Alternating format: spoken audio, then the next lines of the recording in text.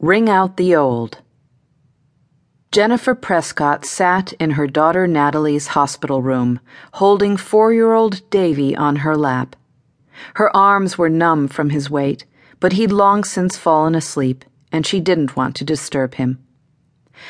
Nicole, Natalie's twin, kept vigil beside her sister's bed, holding on to her hand for dear life. This was the 4th trip to the emergency room in the last 2 months, and this time the doctors insisted that Natalie undergo surgery to repair the hole in her intestine caused by Crohn's disease. Jen had Crohn's too, and well knew the pain her daughter was in. The operation would at least give Natalie some relief, but the surgeon wanted to build her up a little more first in order to strengthen her tissues. An IV on one side dripped antibiotics into Natalie's arm, and another dripped life-giving sustenance through a chest tube to give her much-needed nourishment. As if all this weren't enough, her husband of 15 years had taken her aside in the ER to tell her that he'd had enough. He'd coped with Jen's constant sickness for too long, and he just couldn't cope with their daughter being sick too.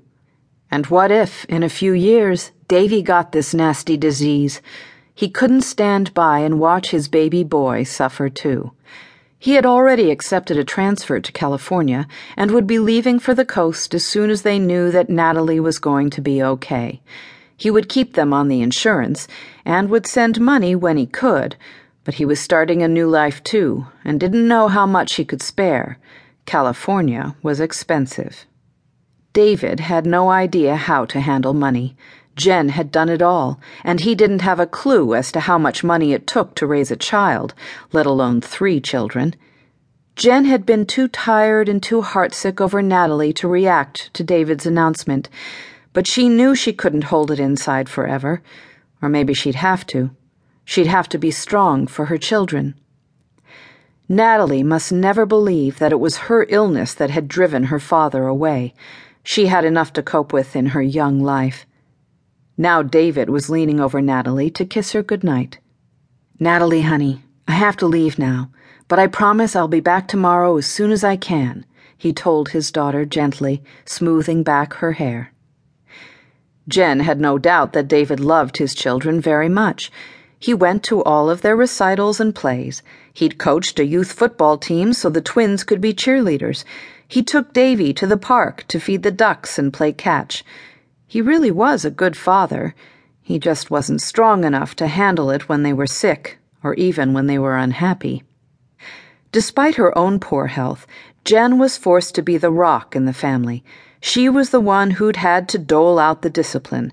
David couldn't bear to punish or even scold the children, and if one of them had a problem in school, he went through agony over it, but left it to Jen to handle.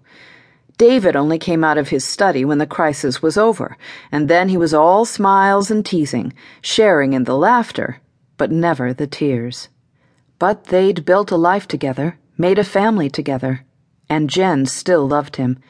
She thought maybe he still loved her too, but sometimes love just wasn't enough.